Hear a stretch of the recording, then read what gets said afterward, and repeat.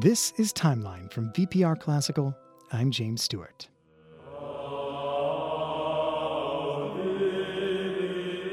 The 7th century scholar Isidore of Seville wrote, "Unless sounds are held by the memory of man, they perish, because they cannot be written down." The desire to preserve music for future generations led to the development of Western notation, the lines and staves that we associate with written music today. However, there are many other forms of musical notation that were developed over the centuries by cultures around the globe.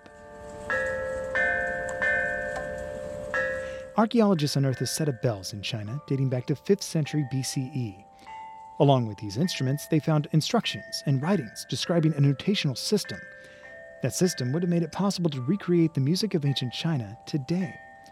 But unfortunately, no examples of that music have been found.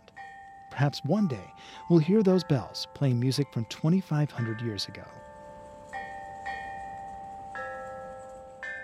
In Korea, they developed an ingenious system of graphic notation, which helped make rhythm so much easier for the performer to read. There's a matrix of symbols instructing the player of an exact moment a note should be struck.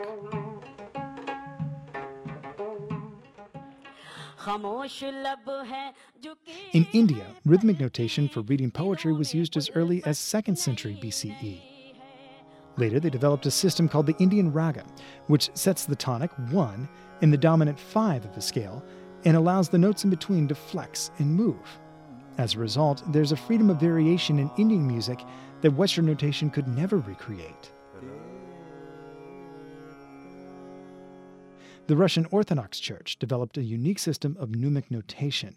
They painted beautiful hooks and banners over the texts of chants, which were meant to not only communicate notes and time, but also volume, shape, mood, and even religious devotion.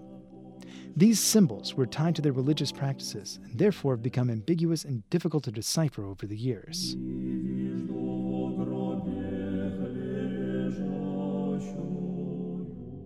It would be easy to say that the rise of Western culture is the reason our current system of musical notation has become the standard used around the world. And there's absolutely some truth to that statement.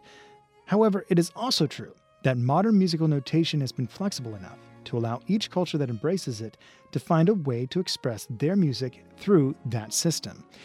Like any language, the syntax, structure, and form may be standardized, but the thoughts that language can express are up to the creator, the writer, the composer. Musical notation has allowed us to write down sounds so that they can be shared by future generations and are not just locked in the memory of man. Follow the timeline at vpr.net/timeline.